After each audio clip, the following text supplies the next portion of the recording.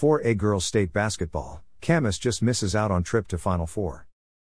Camas looks to bounce back in the consolation round on Friday. By Paul Valencia with Clark County Today.com. Oh, so close. That's how the Camas papermakers have to feel about Thursday's result in the Tacoma Dome. So close to victory. So close to making program history. So close to the semifinals. Instead, the papermakers lost their scoring touch in overtime and fell into the consolation bracket. Sumner scored all of the overtime points, pulling away from Camas for a 66-57 victory in a Class 4A state girls basketball quarterfinal. The papermakers will have to wait at least another year for their first Final Four appearance. And that's exactly where they expect to be in 2023 and beyond. At the end of the day, we have freshmen and sophomores on the court and they have seniors on the court. I think that was a big difference maker, Camas coach Scott Thompson said. It gives our girls the chance to see that team pull that game out and say, look at our potential. We've seen that team over the years and we've seen how much they've grown.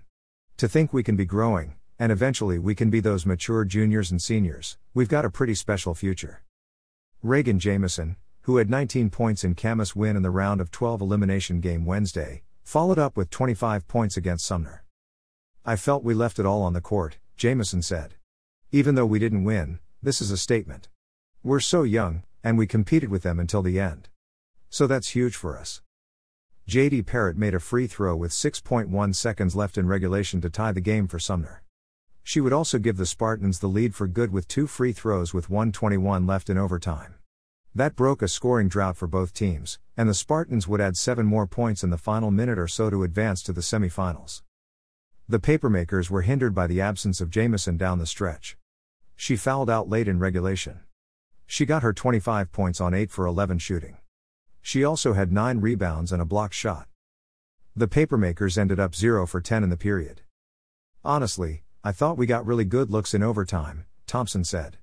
There were a few when I thought, that has to go in, right? We couldn't get the lid off the hoop in overtime. Thompson said the end of regulation and overtime felt like a blur to him, as well.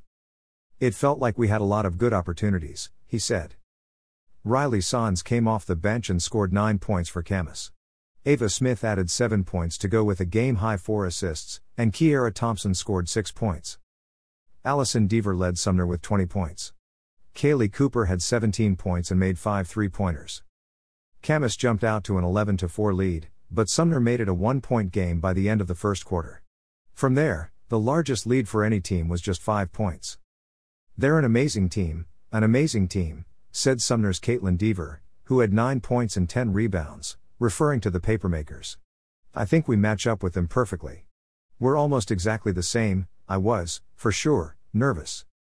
Camas led 55-51 with 3:58 to play but managed just 2 free throws the rest of the way and then were shut out in the 4-minute overtime session.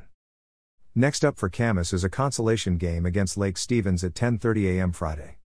The winner will play for 4th place and earn a trophy from the state tournament.